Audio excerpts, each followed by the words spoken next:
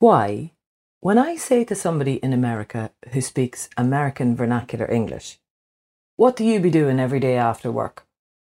will they understand me and what I mean grammatically better than somebody who speaks a standard dialect of American English? That's actually something I didn't know before I interviewed my next guest.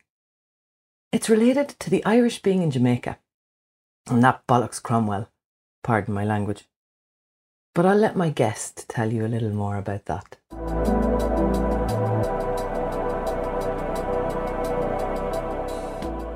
Welcome to the Connected Communication Podcast, the show which explores how much of communication is nature and how much is nurture, sharing speaking secrets along the way. I'm your host, Christine Mollie.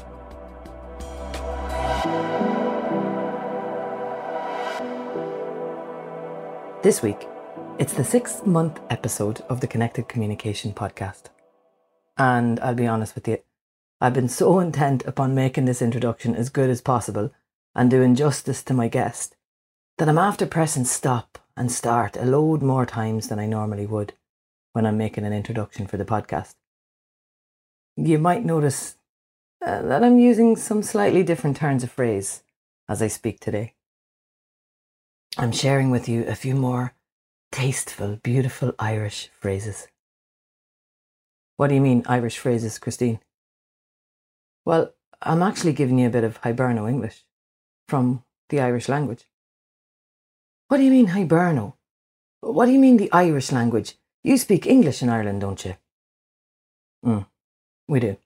Now, I'm not a historian. I am hoping, if he'll respond to my message, to come on, to have on a historian with whom I'll be able to chat about more of the history of the Irish language and how it came to be that we spoke English in Ireland. But until then, and until he decides to come on, let me just tell you that when I say Hiberno, I mean English and Ireland and Hibernia, the name that is believed to have been given to Ireland by the Romans. What was his name, that fella? Tacticus, I think that was his name. Anyway, a Roman fella came over on a boat, had a look at the country, and it seemed like apparently an abundant land, and he gave the name Hibernia. But it's also believed that Hibernia could have come from Hibernius, which meant wintry, which is a much more a likely scenario than coming over here and having a look at the coast of Ireland and seeing abundant land, especially if they came in wintertime.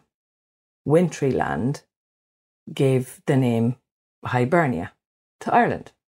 So that's where we get the name Hiberno English, the English of Ireland, the English that comes from Hibernia. Incidentally, the Romans decided not to set foot on and stay in the beautiful land of Hibernia, seeing the apparent savages that already lived there, believing them not to be able to be civilised, and said, in fact, that they were going to feck off back to the Roman lands. So, we were never under the reign of the Romans. How in the hell we managed to get away from the Romans and not the English, I don't know.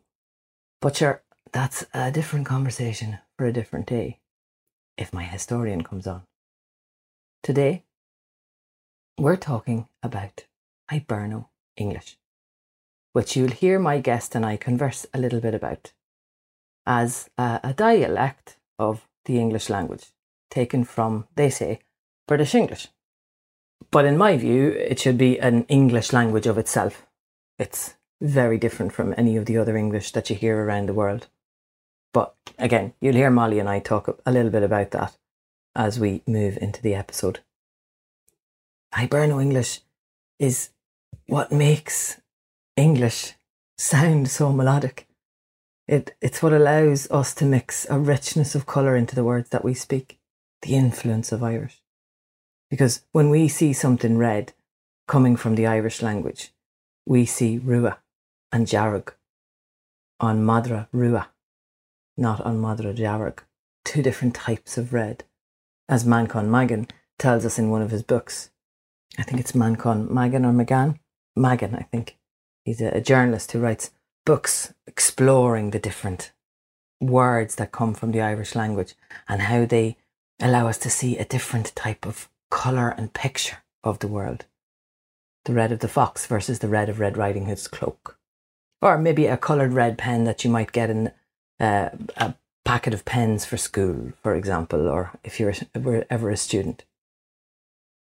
We see the world through nature because the Irish language has, as Mollie tells us, stood the test of time, thousands of years, long before Christianised Ireland, when the Celts and our ancestors, even before them, believed in the power of nature, the gods of the sun, the power of the gods of the earth, and how everything flowed through the rivers, through the land and through the earth.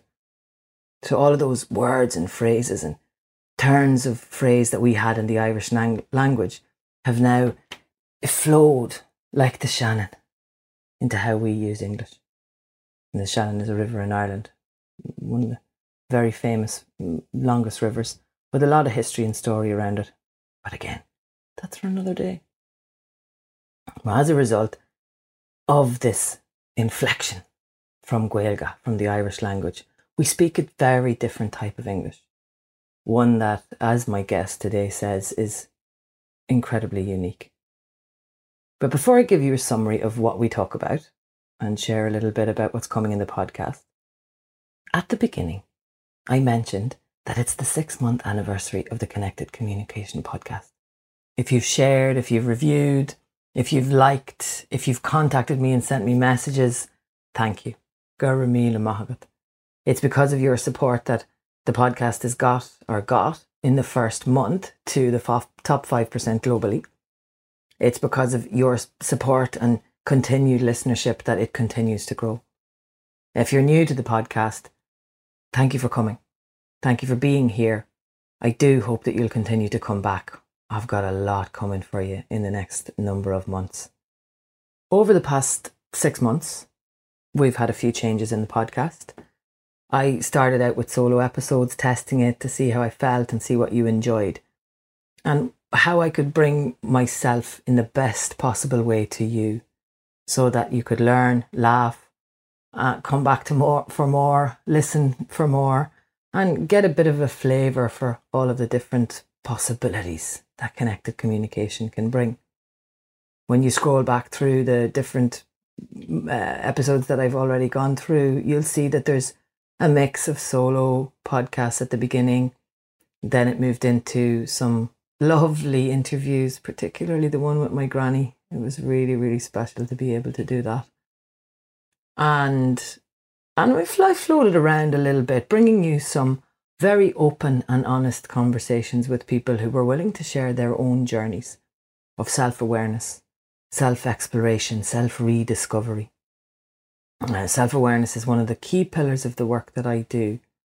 And I reckon going to be a bit of a buzzword, like authenticity, like Furkan said in one of the episodes, diversity and inclusion, are even Natalie, motivation. I really enjoy listening to those people and having them share their stories. And one of the other key aspects of the work that I do and the message that I feel and people I speak to on a regular basis recognise is very important to bring to the world is that of linguistic awareness, dialect awareness, accent awareness, language awareness, whatever you want to call it. Everybody talks about, there's a big buzz about cultural awareness, neurodivergence awareness. We seldom yet talk about bringing all of these aspects together.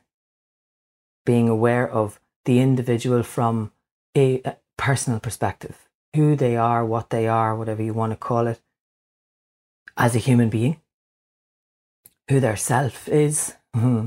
Maybe I won't get too philosophical here, but some of you listening might be thinking, but what is the self? Who is their I? Who is their me? That's exactly what I mean. What's their culture? What's their neurodiversity or neurodivergence, if there is one? And what is their linguistic background, their dialectal background? How can we be aware of the brain, the spirit, the soul, the heart, the whole person? so that when we communicate to connect, we are aware of our own perceptions and what might block them and what might open them up. And then we can see the perceptions of others. This is what connected communication means to me. That's why I'm developing the neurocultural communication concept. Not to be part of this shite that they're labelling as woke. Someone actually called me a wokerati in a comment on Instagram recently. I've read into being woke a bit. WOKE for those of you who haven't come across the concept. One of the definitions says that it's used by people who think that some others are too easily upset about prejudice and discrimination issues, or talk too much about them in a way that does not change anything. And what happened was I hit back at a post by a comedian whom at the time I didn't know was a comedian, but the post perpetuated slagging off or making a joke of multi-ethnic accents in the north of Ireland. I think multi-ethnic accents in general. And what I found most interesting was that the only hate I got from the comments was from what I could see when I looked into the profiles, the typical, what can we call them if I'm woke? Drowsy, clouded, very clearly people whose first language was most likely English, who've probably never had an open conversation with anybody who's experienced accent bias or discrimination outside of that which is typically experienced by a northerner who, say, for example, might venture to the south of Ireland. Now, the 4 aspects of awareness I train in and present on are self-awareness, brain awareness, linguistic awareness, and cultural awareness. That's neurocultural communication. And that's what the next part of the podcast is going to focus on. With a bit of crack along the way. We have to inject a bit of crack into proceedings. Before you go freaking out, Irish crack. CRAIC, as in fun. This week, we're starting with language. My beautiful language, Gaeilgeoir. After that, I'll be sharing the stories and experiences of those whose first language may or may not be English, who work in the field of cross-cultural communication, diversity and inclusion, who research in the area of language, communication, culture, the brain, neuroscience, the 4 aspects of awareness that I am developing the neurocultural communication model on. Those who have lived and breathed what it means to hear at an interview, "Oh, where's your surname from? We can't hire you." Some have been blocked from jobs because of their accent, because of their language. Some have sat in executive boardrooms and not been able to follow anything that was being said because everybody else in the room spoke English as a first language and didn't bother to take a moment to recognise that there was another need in the room.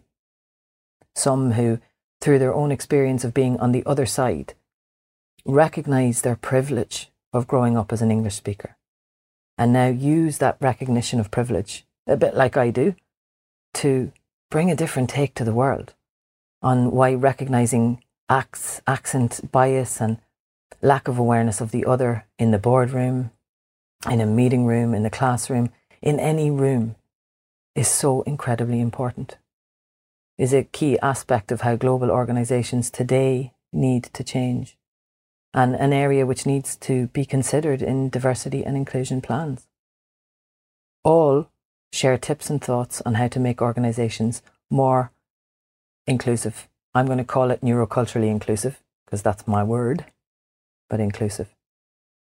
I met a guy on a plane recently with whom I spoke for an hour, a whole hour while we were flying, about diversity, inclusion, neurodivergence, gender and sexual orientation.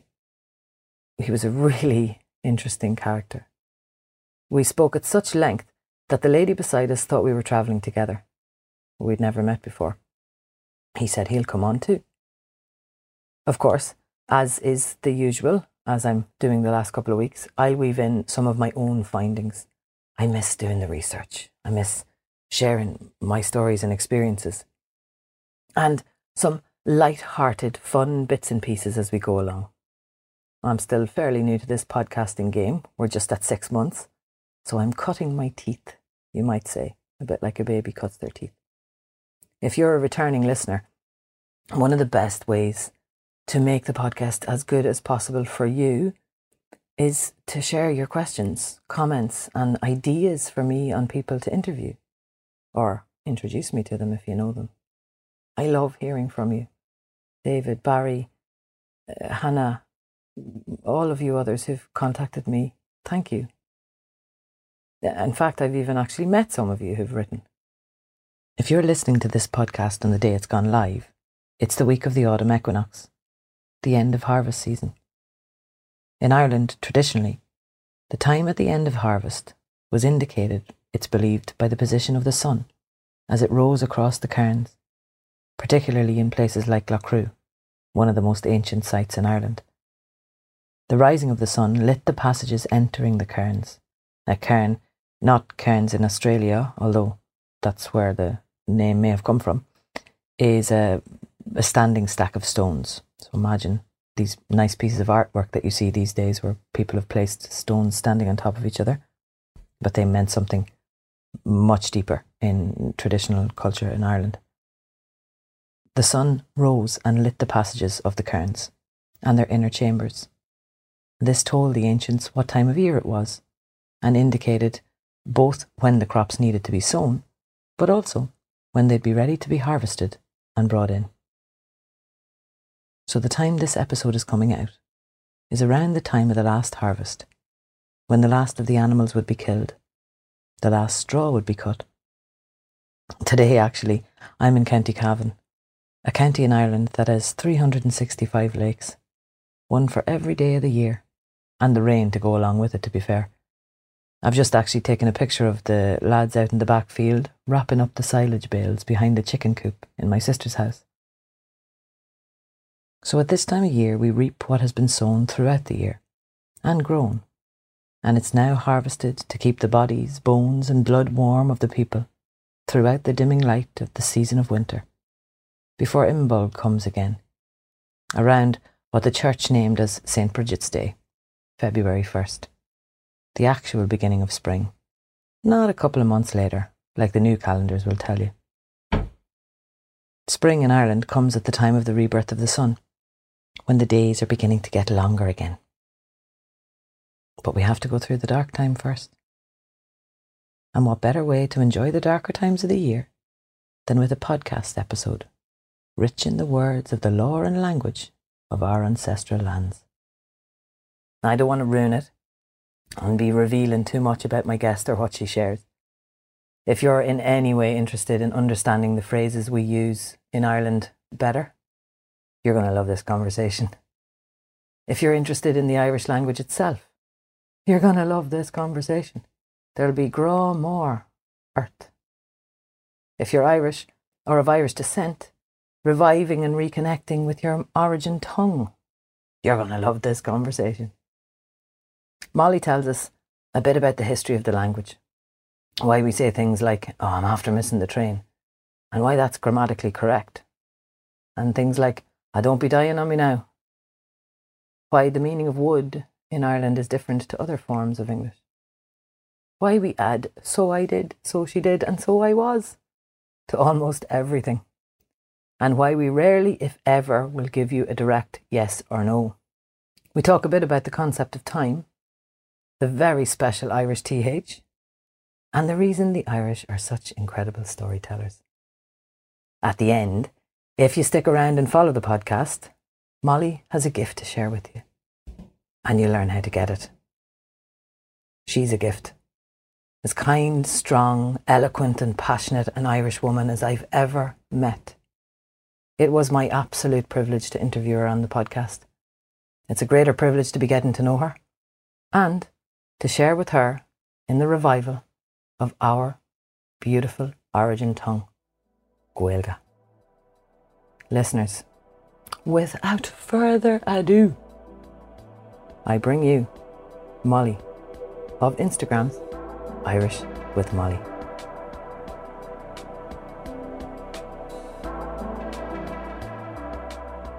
Cogar. Listen to gach illa litter, or litcher, which is what I heard, the pronunciation you gave last night. A phrase your grandmother said to you over the years growing up as a young Gaeilgeoir learning Irish from an older Gaeilgeoir. Did I get the pronunciation right? I mean, I felt like I was listening to myself, to be honest. Perfect. Perfect. Absolutely perfect. Fair play to you. That's great. Thanks very much. I'm speaking today to the beautiful Mollie of Irish with Mollie on TikTok and Instagram, someone whom I have been following for a number of months as a total fan. And I finally plucked up the courage to comment and say, I'd love to interview on my podcast recently. And she graciously agreed to come on. For those listeners who may not remember their Irish or who are new to the Irish language, maybe we should start with, instead of defining the words we've just said, sharing what the Irish language is. Good point. There's a lot of confusion around the Irish language. You know, people will be asked, is it a dialect? Is it an accent? And it's surprising the questions you get. And you realize, yeah, I mean, we're just a small island and we're famous for so many other things and not the Irish language. So the Irish language is about a millennium older than English. It's an Indo-European language. It developed out of Proto-Celtic, so it is related to Breton, Cornish, and Welsh, and it developed into Scots Gaelic and Manx. And Irish is the official language of Ireland, the national language, the indigenous language, and it's an endangered language. So it's classified as definitely endangered on the UNESCO Atlas of World Languages. So only about 1.5% of the population of Ireland speak Irish on a daily basis outside the school system. Yeah, and Irish is unique in many ways. Yeah, so loads to get into. No, keep going. You made me resonate. I'm one of that 1.5%. I bow my head sadly in shame. For long listening to you though. But please, what else do we need there's a lot about Irish that is just really unique. Recently, we've been hearing how psychologists are delving into the benefits of mental health in language learning and how Irish offers a perspective that's quite distinct of separating the self from the feelings. Yeah, I have stuff on that to definitely talk about later, for sure. Yeah, I think it's very interesting. You know, even the structure of Irish has greatly impacted the way we speak English in Ireland. The number of Irish speakers decreased dramatically during especially the colonization and the famine, genocide, when over 1 million died, over 1 million emigrated. So it's a language that has really been through the mill. Mm-hmm. But I was just thinking, you know, it's faded from our tongues, but we're going to gobble it back up because gobble comes from Irish, from gob, meaning beak. Brilliant. We go there in a second. I think it's fair to listeners to translate for them that phrase that your grandmother always used to say to you. So she used to say, "Cugger," meaning come here to me. Cugger really means whisper. And she'd say, "Clushin to gach ille liches." You hear every single letter. So when you're speaking Irish beautifully and well, you can really hear every vowel, every consonant, every dip and rise, inflection, and every nuance of the speech. And this is why I think it's hard to write phonetic versions of Irish. Let's say even the word Gaeilge, which means Irish. Some people might be like, oh, Gaeilge. So Gway space G-A-L-G-A, you know, Gaeilge. But that's not giving you the spirit of the language. It's Gaeilge. You know, you can hear so much more when you really learn the sounds. Yeah. And there's the neutral vowel at the end of that sound for us former English teachers there. We won't go into too much technicalities on it. But I loved hearing you say that. The impact that the musicality of full inflection in Irish and enunciation has on how we speak English, because that's a big part of the work I do, finding the rhythm and the music in the English language. But do you think that's unique to us Irish? I didn't think about that before. I think for sure it's unique in our way of speaking English, that we speak English in a completely different way to many Australians or people from the States or Canada who don't have Irish ancestry, because so many of our structures and syntax and phrases are direct translations from Irish. Like, oh, I'm just after talking to Christine, or even things like, come here to me now, your man, loads of stuff. Sure, listen, I'll do it now. All this, you could have a full conversation. I mean, people really do speak fully in Irish English and might not be really understood by, let's say, a Brazilian who's moved to Ireland and has learned British English. Yeah. So do you think our English, Hiberno, needs a title in itself?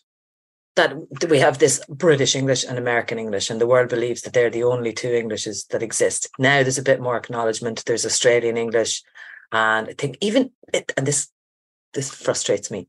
I have seen Indian English listed, and I don't mean it frustrates me from a negative prejudice perspective. There is an English in India, but it frustrates me when I don't see Hiberno English in the list because we're presumed to speak British. What do you think of that? Do you ever see English and then in brackets Ireland? Sometimes I see that. Yeah. So maybe that's just, I don't know. I think someone told me recently that's because Irish people are loath to press British English when they have some options. But you're right. Because it's so different. I would say Irish English is actually much more different. Like there's a bigger contrast between British English, US English and Irish English. It's kind of in a world of its own because it comes from another root. Yeah. I always think we're actually speaking Irish using English words. Oh, I like that. So tell us more about that. This is the part where I feel my disconnection. I loved Irish at school. I worked very hard on it. Unfortunately, I had a bat sugar crazy teacher who kind of pushed me away from it, and I ended up changing my level, which negatively impacted me forever. Mm-hmm. When you say we speak English through Irish or Irish through English even, can you give us a couple of examples, going back to what you said a few minutes ago, maybe with the just after? And I think in so many different ways. One is that Irish is a verb, subject, object language, and only about 9% of all the languages in the world are like this. So we start the sentence with the verb, like tá, me, and seo, meaning like is me here, or am me here, I'm here. Yeah. I think that brings an urgency and an immediacy and a very beautiful kind of active quality to the way we speak, and that we tell stories, come on, like much better than most people. And I think we have this way, like just this fluency with words and this wittiness Irish people have, this humor and tenderness to the way we speak. But imagine even if I ask someone, have you any Irish? And they're like, oh, I haven't even a word of Irish. I haven't even a word. Yeah. They're using an Irish structure. We don't say, do you speak Irish really? We'd say, do you have Irish? Because in Irish, skills and languages are at us. And that's another thing that kind of affects us in our thinking. We don't own things in the Irish language. Things are just at us or with us. You're making me think now, don't be getting at me. When someone's annoying you and you don't say, I am being annoyed by you. It's that you're getting at me. Don't be getting at me now. Oh, exactly. Or putting in on me would be a direct translation, like Cuirasteachar. But there are so many phrases that are just word for word, nearly translations from Irish. There's so many. All right, let's look at a couple of the most common ones. I see your brain there. Which one do I pick? There's loads. All right, we've got the I'm after, because this one is a big one for people. Yeah. They firstly they say that we don't speak grammatically correctly, and that's when you have to teach, if you're ever teaching students or people who are learning. Well, it technically is grammatically correct. It's just not British English, but it has a meaning. It's the present perfect meaning in British English. I have just. So what's the I'm after plus ing? Because Irish? In Irish we don't have a present perfect, which is I have read the book, I have seen the film. We would say the film is read by me, or to kind of describe something that you have just done using the have plus just plus past participle, you would say tá mé tar éis literally, I am after. And then like, Tommy Teresh me yiner a eha. I'm after my dinner to eat, meaning I'm after eating my dinner. Oh. So we still use that all the time in English. And even the continuous be verb, you know, don't be doing that. Or do you be swimming? Do you be getting up early, and which is so common for us. And that's because in Irish, we have 2 present tenses for the be verb, which is pretty unusual. And there's some really interesting studies of kids in the States. Have you heard this? No, it's the B. It's the B. We'll come back to it because it connects with Spanish. We'll come back to it. Because there were these kids who spoke, is it called Ave, African American vernacular English? Okay. And apparently there's a huge link between Jamaican patois and Creole with Irish, because Cromwell sent thousands of Irish to the plantations, and Irish people were indentured servants working alongside Black slaves. Wow. And they taught them a lot of Irish and Englishy Irish. And so the kids, I think this experiment happened in the 90s or maybe even sooner, but they were shown a picture of Cookie Monster in bed sick, and then Elmo from Sesame Street eating cookies. And the teacher asked, who does be eating cookies? And in the class, there were a few kids who spoke African American vernacular English and a few kids who didn't. And the kids who spoke the language said, or the dialect said, Cookie Monster does be eating cookies because he generally does be. So that's why he's sick in bed. And all the white kids who didn't speak Ave went, Elmo, because he's currently eating cookies. And then she asked, who is eating cookies? And everyone said Elmo, because he's eating cookies. And in the report, they wrote, this is really common in Ave and in Irish Gaelic because of the way we have the habitual be and the kind of immediate be verb. Oh, so when you say the habitual be and the immediate be, let's define that for our listeners. So the habitual be is like the verb be in Irish, be I fada, with an accent over the I. And you would say, for example, be in May ag snáv gachla. I do be swimming every day. So it's habitual. It's my habit. I'm accustomed to it. Versus so it's like the present simple in English, I swim every day, or I swim daily. Just exactly. Simple present. Okay. Yeah. And then the immediate be is more like tá me ag snáv. I am swimming right now. So it denotes what is happening right now. Not present continuous tense. Yeah. Or even if you're not using it with the verbal noun like ag snáv, you could just say tá me an seo, I'm here. Tá me gama, I'm good. So it just talks about right now. The state. So the state or the continuous action in the present moment. Exactly. Another one I just thought of was, you know, a lot of people ask me, why do we say so it is, so he is, so she is? Oh yeah, that's a good one. And it's from Irish, surprise, surprise, because we have the copula and we repeat the pronoun. So I would say, is dinna all in. Well, let's see. Is e machara e. It's she, my friend, she. Okay, so can I jump friend, back so she is. Just for a sec to copula? Yeah. The copula is a grammatical structure. yeah. It's just as fun. So the copula is a grammatical structure in Irish and other languages. In Irish, it's used to either classify what something is. For example, is munchur me. I'm a teacher. And it's also used to equate things like she is my friend. So there's this woman and I'm going to introduce her as my friend. So it's a little bit like she equals my friend.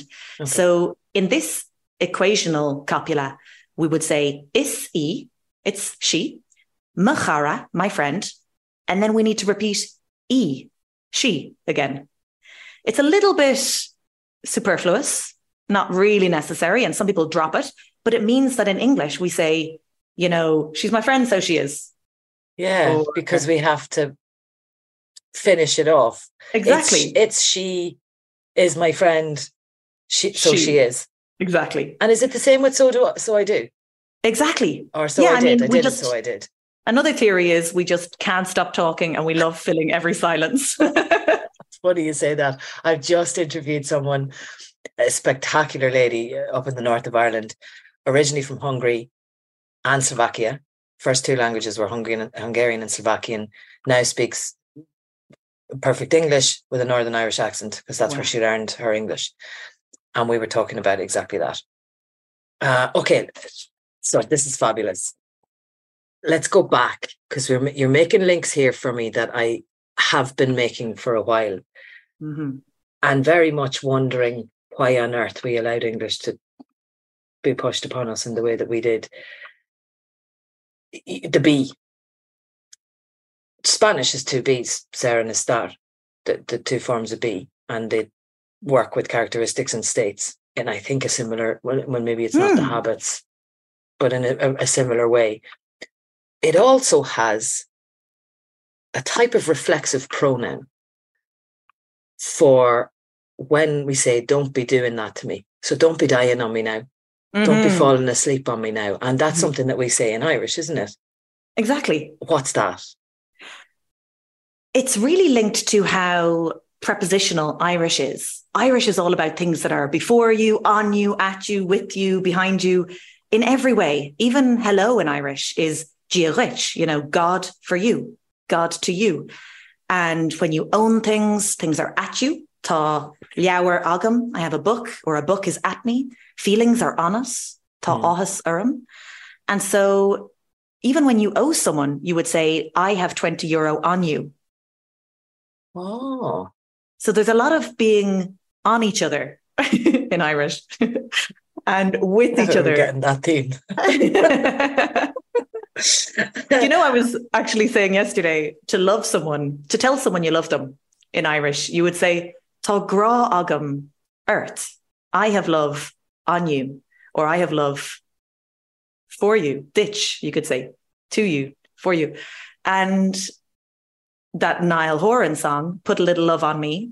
You said this, yeah. I then start researching it and go down a rabbit hole. And I'm like, does anyone else say that in English? And there's so much of that. Every day I think of things like, for the day that's in it. And then I'm like, the day that's in it. Well, in Irish, we say, Céin lá atá ann. What day is in it? Well, Geraldine? It's Thursday today, right? Geraldine atá ann. Yeah. So we say, Thursday is in it. Oh, so what day is today is what day is in it, the actual translation from Irish. Exactly. Oh. Well, Conas atá sibh, how are you? She's great, isn't she? You can actually imagine the light in her eyes just listening to the passion in her voice. Wait till you hear the next couple of fuckles she has for us. By the end of this episode, you'll be speaking your own fuckles, words, and have a few bits of Hiberno English to go alongside them. Don't be going anywhere on me now. Remember, at the end of the episode, Mollie's got a wee special brunt on us, a gift to share with us. And as far as she said, she's never done this before, so I'm feeling very lucky. Oh, more good luck, or great luck, I think is how we say it. One other thing, when you get to the end of the episode and you're going to do what she suggests you do to be able to get her gift, make sure you come over and check out our Instagrams. We just might be going live on the day that this podcast is live to answer a few questions and talk a little bit more about Hiberno English and the beautiful Gaeilge. Our links are in the show notes.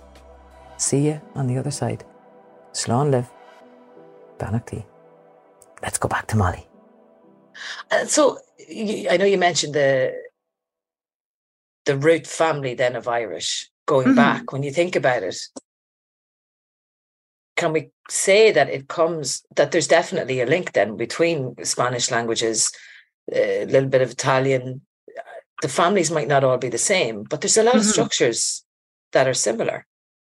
Yeah, there are some links, and you'll see links with Sanskrit even, and some with Latin, Old Norse, I think, and demonstrates how ancient it is, doesn't it? How old the language is and how far back it goes. You said something there very interesting about how we say hello. I've heard you say we didn't write, and I know, of course, myself, but we didn't write Irish down before Christianity came. So that Gaeilgeoir must have come with Christianity, as well, that hello. Do we have other ways that we greet each other? Great question. Some people say that maybe before Christianity, we were greeting each other with God be with you because of the other gods, the pagan gods in Ireland. So that could make sense. And otherwise, it seems like it could be a mystery that maybe people lived in close quarters so didn't have to greet each other the way we do nowadays. Oh, that makes sense. Yeah. And there's a lot of that I reflect on with Irish, which is so beautiful, how it really gives you an essence of the time in which it was developing. You know, that we still use lots of structures from Old Irish, basically. And for example, someone asked me recently, how could I ask, will you be my godmother? And I was thinking, like, so it might have to be like, are you able to, or will you be in the role of my godmother? But it was kind of clunky to translate. And I thought, why am I finding it a little bit complicated to translate this directly? And I thought, because maybe in Irish, you just are to other people. You are my friend, or you are my mother, you are my daughter, you are my mentor, etc. You don't ask someone to be something to you. Oh, the relationship is already there. Maybe, yeah. Because in Irish, to say I am something is quite straightforward. It's something me. You know, like let's say I'm a daughter, is Anian May. But then you can also say Tame Imma Anian. I'm in my daughter, meaning I'm in the role of daughter. But then to ask someone, can you be, was kind of strange. And that's where we go to the self, isn't it? With the being, psychologists exploring that separation of self and feelings where... Yes. And I love this because I actually don't believe in the who. Who are you? Well, what characteristic do you want? Is it not, what am I? This is the way that I look at it. So let's talk a little bit about that. We can say I'm going to practice from your workshop last night because I was in your workshop listening to you. Tersha Urim. Yeah. Tá Farag Urim. I can remember these ones. Tá Bron Urim. What was the one that I learned? Oh, yeah, Tart. I didn't remember thirst at all. But I can also say Tome on Tershak, isn't it? Perfect. Like I am tired. So in that sense, am I not taking the tiredness on?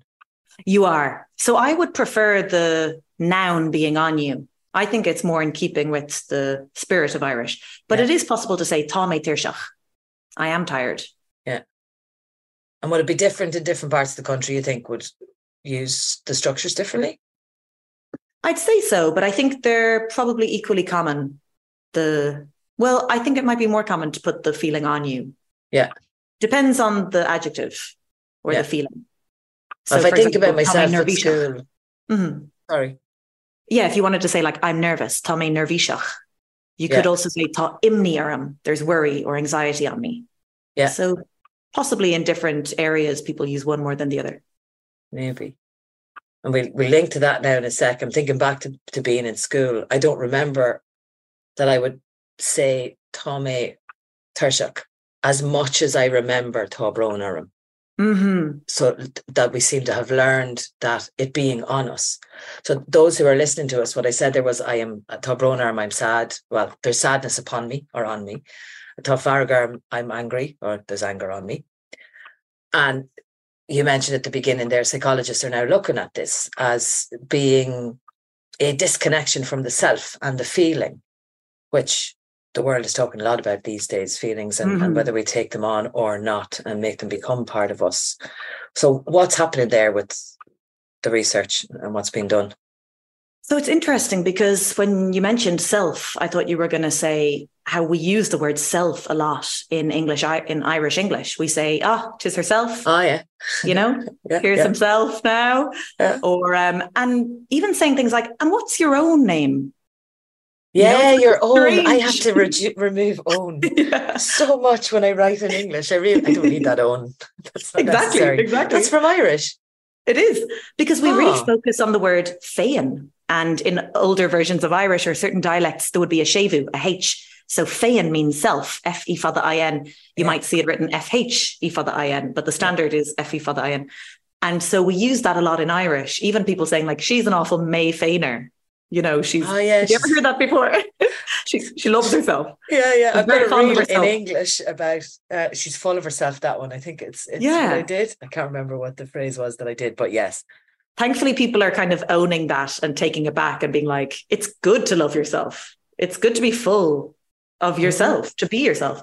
Yeah. But with the self and this distinct separation from feelings, there have been some really groundbreaking studies and, you know, by Harvard University and Yale, and I can send them to you, about how this kind of very distinguished separation between who I am and the feeling that happens to be on me interact.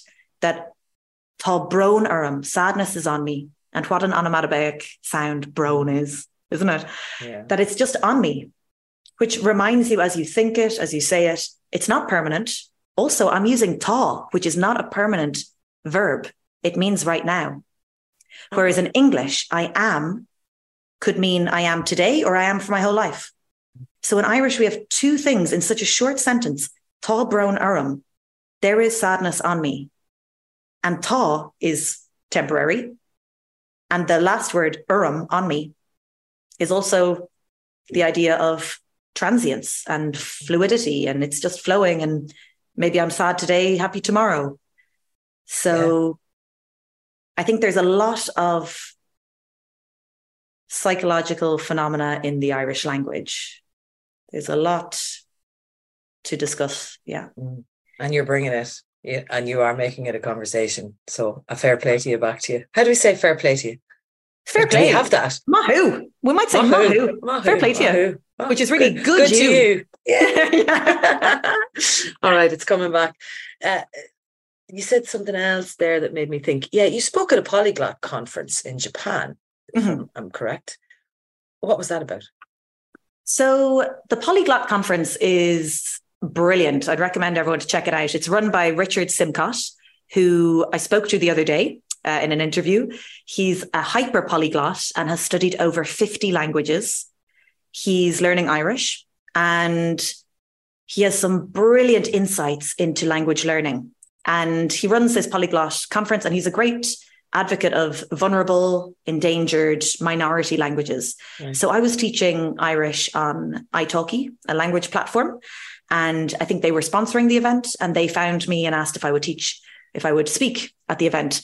So I did a talk about the history of Irish, the status of Irish, a few kind of phrases and how the language works and how different it is to other languages. You know, there's no word for yes or no.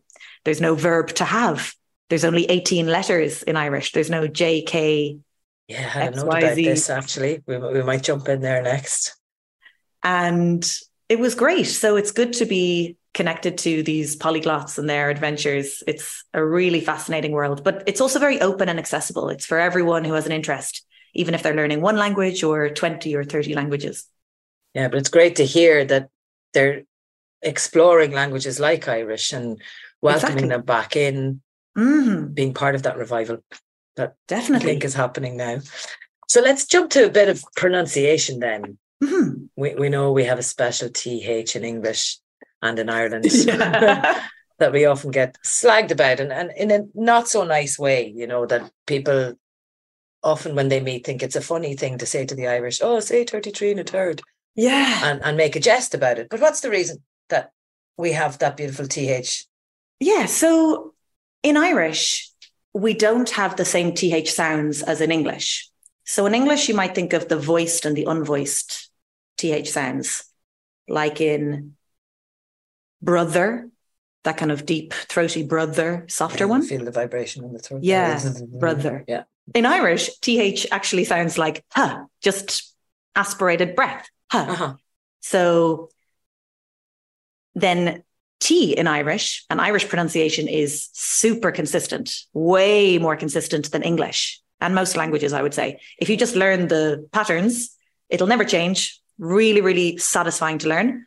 T in Irish can sound two different ways. It can be broad or slender. So we have broad vowels and slender vowels. And this is unique to Irish.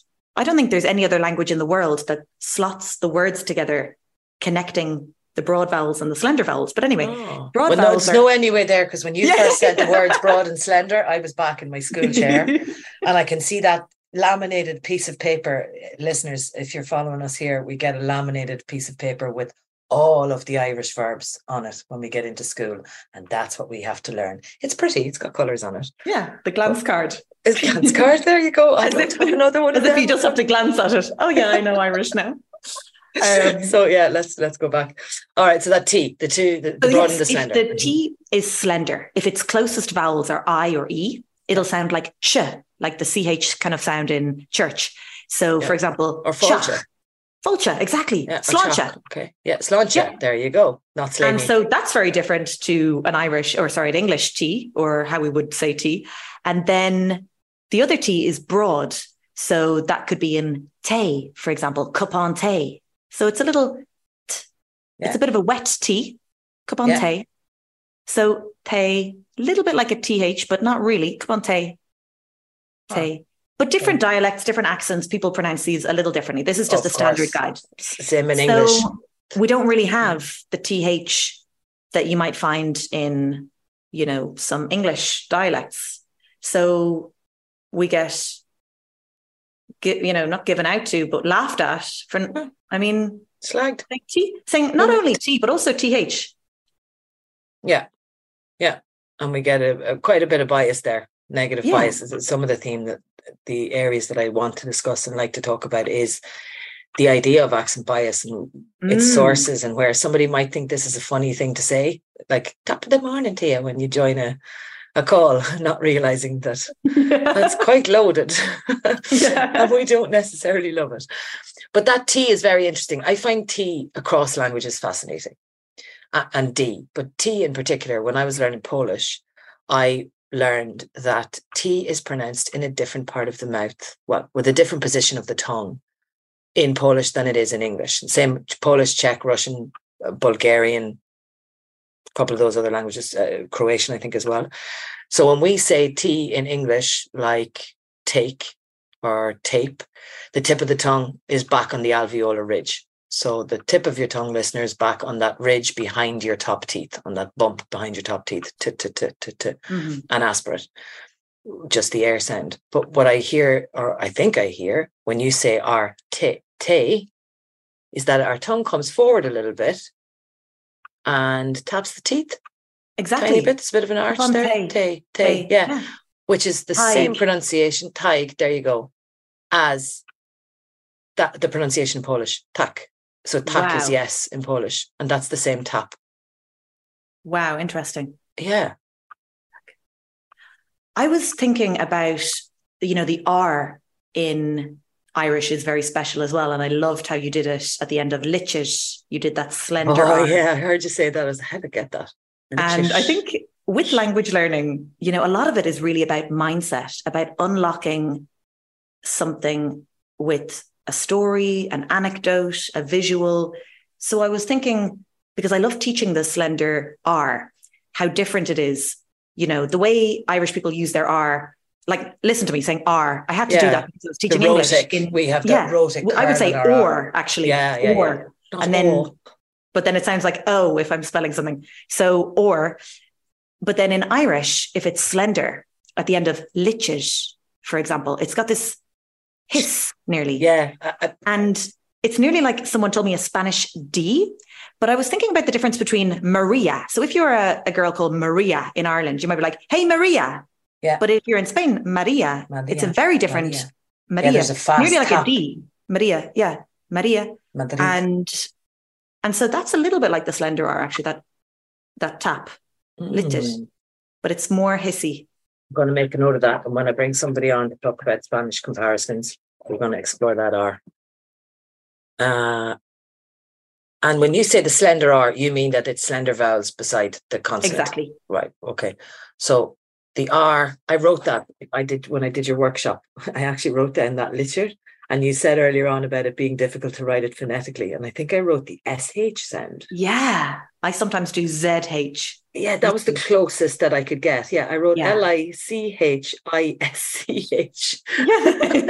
It went very fast to get the pronunciation of it. Lichir. Oh no, IRCH, not ISCH. Yeah. Yeah, because it's a ch, almost like a glass breaking. Yes. And that onomatopoeic sound that you mentioned. I liken it sometimes to the way Irish people say, put a bit of butter on that bread. You know, that sound. That's soft. What might be called an elocution, and was definitely in my book a lazy pronunciation, a lack of diction. But actually, it's just the way that we speak because of the Irish language. So listeners, those of you who haven't yet heard an Irish person speaking English, or who think when you're listening to an Irish person speaking English, why do they speak like that? And it's totally wrong. I'm afraid it's in fact perfectly correct, because we're speaking our English, Hiberno English, or if you want to call it Irish English, you can do that too. Right, so the half story. I love this. Oh, she's telling half truths, that one. So a half story in Irish, leiscéal, and the phrase that we all learn at school, go leiscéal, can I go to the toilet, excuse me. What's that all about, half stories? So leiscéal means excuse in Irish, and it really comes from two words, la, meaning half, Leath, and scéal, meaning story, SCE. So la changes its spelling to link with scéal, to make its ending slender, to connect. So leiscéal. And we would say guma leiscéal, kind of like grant me my half story. Guma leiscéal. Go means so many different things as a verb. So it could be kind of like go my half story, like let's go my half story. Guma leiscéal is excuse me. And I love this idea that it's very self-aware. It is a half story. You're not giving the full story. I'm about to tell you something, but it's not entirely true. Yeah. But I own that it's not entirely true, so don't worry about it. This is actually people often say to me, are Irish people more honest or less honest because there is no yes or no? That if I asked you, like, are you coming later? Yeah. I am. Yeah. Will you be there? I will. Can I count on you? You can. Yeah, yeah. Like you don't say yes, because in Irish we answer with the verb. So people, thankfully I don't get too many trolls online, but when I do, it's all about disagreeing with me that there's no word for yes or no. Oh, because they tell you sha is the word for yes. They think sha is the word for no. Yeah, I remember learning this years ago and I loved it. I mean, there's a lot more truth, going back to what you said, and trust, I think, and reliability in saying I will, I won't, I can't, I can. Because you're being totally honest. Can you be there at 10 o'clock? I can't. You can be there at 10:30. Yeah. There you go. I'll be there now, and now can mean not now. But I might go in for one on the way. Exactly. So I'll see you the next time. Listeners, sorry, we're probably confusing you there. What we mean by that is I'll be there now. The Irish are famous for now, meaning at some point, hopefully in the next few hours. And unless I go in for one means unless I go in for 1 pint, but it's only 1 pint, which generally means about 10. This is it. But it's funny using, these modal verbs. I can, I might. Right, because Irish is really full of those, and full of the kind of negative, remind me that expression, the kind of, not a question tag, but basically using the negative interrogative, like saying, you wouldn't be... Oh, you didn't do that, did you? You didn't do that, yeah? Yeah. Or didn't I only catch her on the way up, So it's very interesting. It kind of makes our speech full of tentativeness and hedging, that things aren't as direct as they could be. And I remember one Friday 13th, I was in university and I went on the university ski trip with my friend, and we went paragliding, and I was frightened. And I said to your man, can you hold on to me? And he goes, I can. And he wasn't Irish, but he was doing this kind of, but will you? No, I didn't say, will you? I was like, can you? I can. Are you able to? I am. And I was like, but are you going to or not? I need a yes or a no here. Oh, wow. But I think with this kind of, I might, I should, like we use a lot of those in Irish, and we use a would a lot. I would have known her now from school. She would have been in the year ahead of me. This kind of use of would that doesn't mean the same as what it's supposed to mean, you know. No.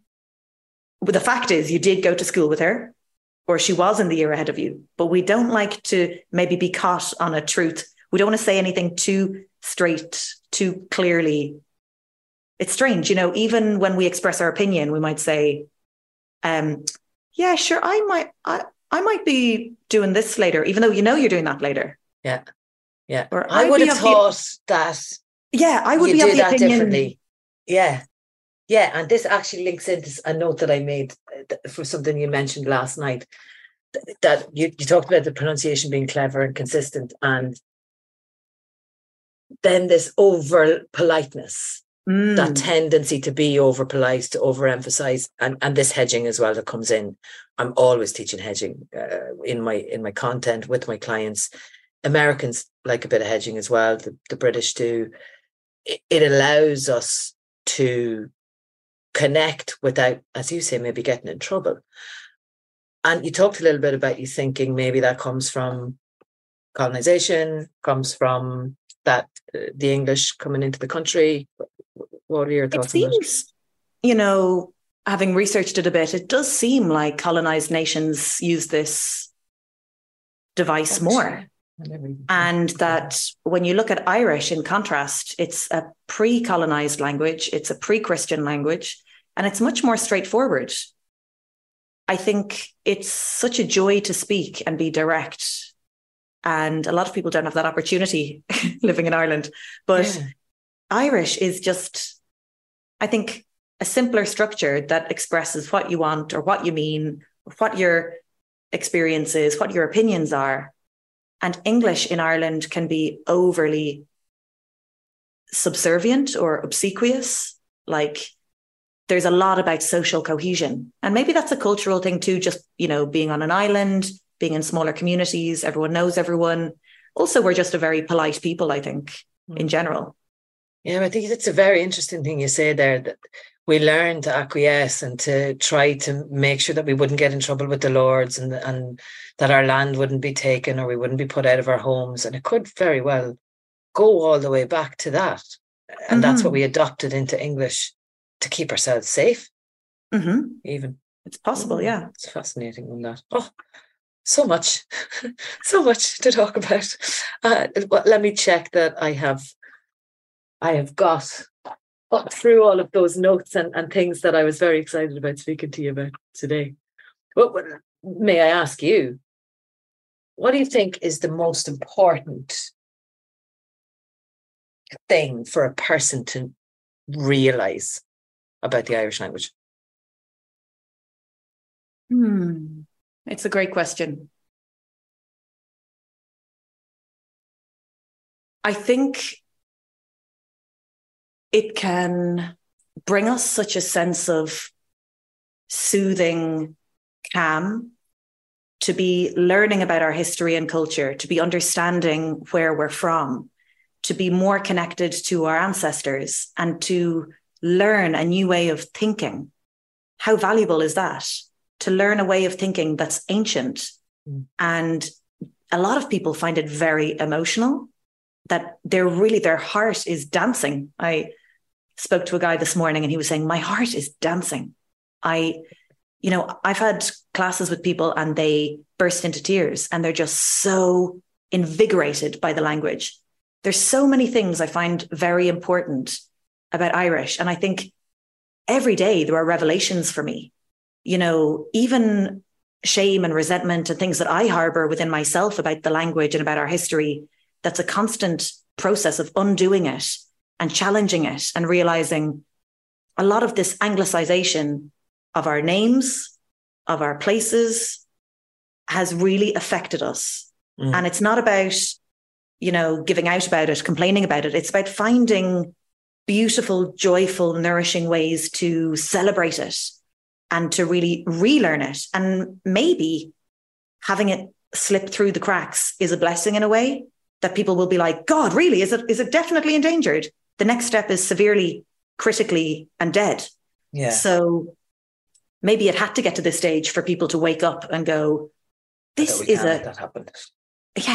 a psychological phenomena. Linguistically, Irish is as tied to the land as anything else we can produce, more so. You know, Ireland is famous for so many exports. Our tourism industry, tech, science, we're booming and expanding and growing in so many ways. Why can't the language enjoy a sense of priority, pride, and pleasure in Ireland? And people have this mindset that, oh, but if I spend time on Irish, then I'll be neglecting all my other priorities or hobbies or things. And it doesn't have to be, you know, come do a course that lasts 6 hours a day. It could be simple. It could be just add gra more to the end of a text. And then the next night you say ihawa to your family and find ways and means to incorporate it and to look up words you're interested in. And I think etymology is a really beautiful way to kind of weave in the storytelling of the language. It's so literal and hilarious at times. Yeah. How Irish works. It's an incredible beauty in your passion and your voice when you talk about it. You make me think of, I think it's iRadio that stands out for me, but I know that other radio stations do it. They're translanguaging now. You have that mix of Gaeilge coming in with English and moving through the charts and talking about different things. Mm-hmm. I think maybe to reawaken the ear. Yeah. Because we think it's gone. And I did Duolingo for quite some time there, bringing in my Irish again, and now listening to you on your Instagram. It's not gone. It's part of our blood. It's part of our DNA. It runs through us. We learned it for 16 years, for the most part, for people who went right up to Leaving Cert. It's always in there and dormant. And just like any volcano can be re-erupted if we give it the fire and the passion that it deserves. Yeah. And it deserves to be embraced, you know, and really valued. I think it's beautiful to see, you know, it's quite trendy now to use Irish. Like a lot of restaurants opening up have Irish names. Fia is the number one girl's name in Ireland now, I think, for newborn babies, meaning wild or deer. Oh, my little niece is called Kyla. Very old Irish name, as far as I know. Gorgeous. Beauty, I think it means. So beautiful. So yeah, there's a lot of really people trying to reconnect. I think, thankfully, you know, with globalization and with travel and with researching about other countries, people are realizing, wow, we've so much to be proud of. There's an ancient language here that's full of beauty and magic. Let's nurture it. Yeah, and it makes us unique. I should mention my nephew Cian as well. I'm thinking my sister's listening to this going, why do you talk about Cian? So we have two of them there. I have another one as well, but I don't think the connection to her name is Irish. I'll have to investigate. She's Isme. You mentioned about making it simple and just bringing it in. Little words here and there. It can be 5 minutes, it can be 5 hours, it can be done over a long period of time, it can be done in your own time. And that's what you offer in your online courses, if I'm correct. And to talk a little bit about that before we finish up. Yeah, so actually one thing that Richard Simcott said was, think about why you're learning a language. People have this vision, I'm going to learn Mandarin now or Hebrew or Irish, and they feel the only way I'll feel accomplished is if I basically learn that to fluency. I'll be advanced. I'll be able to teach it, for example. But maybe you want to keep Irish alive in your interactions by just saying Gurv Mahagat, thank you to the bus driver. And maybe you want to write a little note to your mammy or whatever. You don't need to put these unrealistic pressures on yourself or expectations. You can think, I just want to greet my friends in Irish. And then maybe that'll lead to another step of being able to write your gratitude journal in Irish or whatever it is for you. So the course, I have a beginner course and an intermediate course, and these are fully self-paced, so people can learn wherever, whenever suits them. And the beauty is there is no exam, there are little quizzes and I make it fun and there are exercises. so people can really track their progress and feel and know that they're learning. But it's not like you're going to be punished if you get it wrong, or you have to complete it in 30 days. No, it's like you have your whole life. There's lifetime access. And it's been really rewarding and fun to be on this journey with people. It's a great model where I've freed up more of my time to give one-to-one support to people, because I'm not teaching the same classes again and again like I was. They have all this material. They can go back, read the summaries, read the notes, watch the videos, and then read the comments. And it's a great community. Fantastic. I'll send you all the details. Yes, please, absolutely do. And I'm going to ask you this. We can cut it out if we need to. I mentioned when we were getting ready to do this, if you would like to do some sort of offer or something like that with respect to the podcast, what we can do on the day that it goes out, we will be celebrating Equinox as well on that week. Because I launched at Equinox intentionally. I would love to give an offer for sure. Yeah. Yeah, super. So what do you know what it might be? Can we tell listeners now, just while we're recording? Okay, I'm going to give you the biggest discount I've ever given. Okay. Now, it doesn't have to be a discount necessarily. I don't want to put pressure on you to do that. But the goal here would be that anyone who listens to this podcast until the end, subscribes to it and takes a screenshot and sends it either to me or to you, has the possibility of going into a draw for whatever gift it is you may have. Love it. So, yeah, I would love for people to experience my courses. There's going to be €100 off the beginner course. So that's 297 down to €197. Oh my Same goodness. thing with the intermediate course, and then €300 off the bundle, which is both of them. So down from 597 to 297. Oh my goodness. And that's like over 100 videos, 108 lessons, videos, 108 PDFs with it, 800 exercises. It's crazy. It is. And it's not just that. I've put a lot of work into it, so I hope you enjoy it. It's a very abundant course. Yeah, because it's not just that. As far as I know, we slightly broke up there. So just to add into that, because I've looked at this, and I will definitely be on this course at some point in the future, without a shadow of a doubt. And you've actually made me think about, some people think that they can't do it because they need to prioritize other things. So that's going to be in my head now. But it's not just the course and the online platform that they can log into. You have a room running 24/7 where people can practice. We've a lot of extras. So there's an open 24/7 hour open 24, conversation Zoom room where people are logging in from all over the world. So it's really fun and really engaging. People can practice what they're learning or just be there to listen, if they're shy. We have a Telegram group with members of the course. So one for the beginners, one for intermediates. So people can ask questions, share book recommendations in Irish and films, and talk about their day, correct each other, ask me anything. Yeah, so you're really quite involved. Active in those groups, I think I heard you say as well. So I offer my daily support.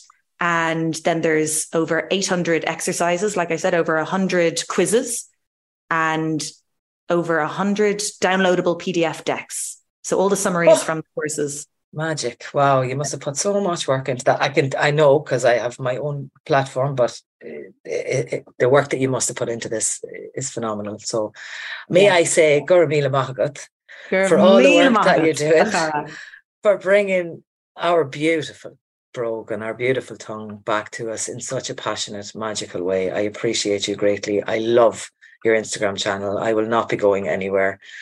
And maybe we'll do this again in another year's time and explore more about Thanks the Irish a million, language. Christine. It's been a pleasure.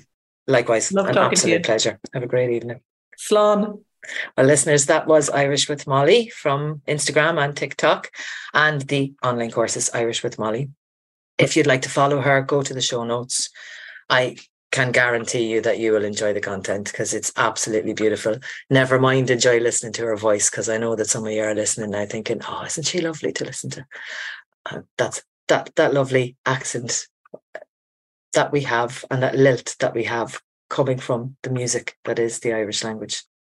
Until next time. Oh, I'm going to have to ask you this now because this is how I close the podcast and I have to see if I'm doing it right or wrong. I say, until next time, Banachtaí agus buíochas.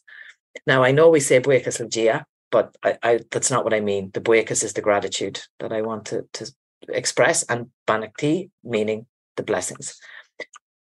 Am I right? You're giving me the thumbs up. Mahu. Okay, good stuff. And is my pronunciation good? Or is it Bianachty? Perfect. Oh, Gahali in pod. Beautiful. Okay, great stuff. Well, then let me close in the full confidence now that I'm doing it right. Banachty, August Buikas, to you particularly, Mollie. If you've got to this point, press pause now. Go to the top of your page. Well, press pause after I've said this part. Go to the top of the page on your podcast app, whether it's Apple, Spotify, whatever it is. Click the follow button and take a screenshot. Find me or Mollie on Instagram. Our links are in the show notes at connected_communication or at Irish with Mollie, Mollie, and send a DM of the screenshot. We'll then send you a link to access Mollie's online courses using that discount Milchock, enormous discount she's offered, and you'll be entered into a draw to win 3 coaching sessions with me. There is nothing left to say. Níl aon focal ella le rá. But until next time, I'm going to have to ask you this now because this is how I close the podcast and I have to see if I'm doing it right or wrong. So I say until next time, Bianachty August Buikas.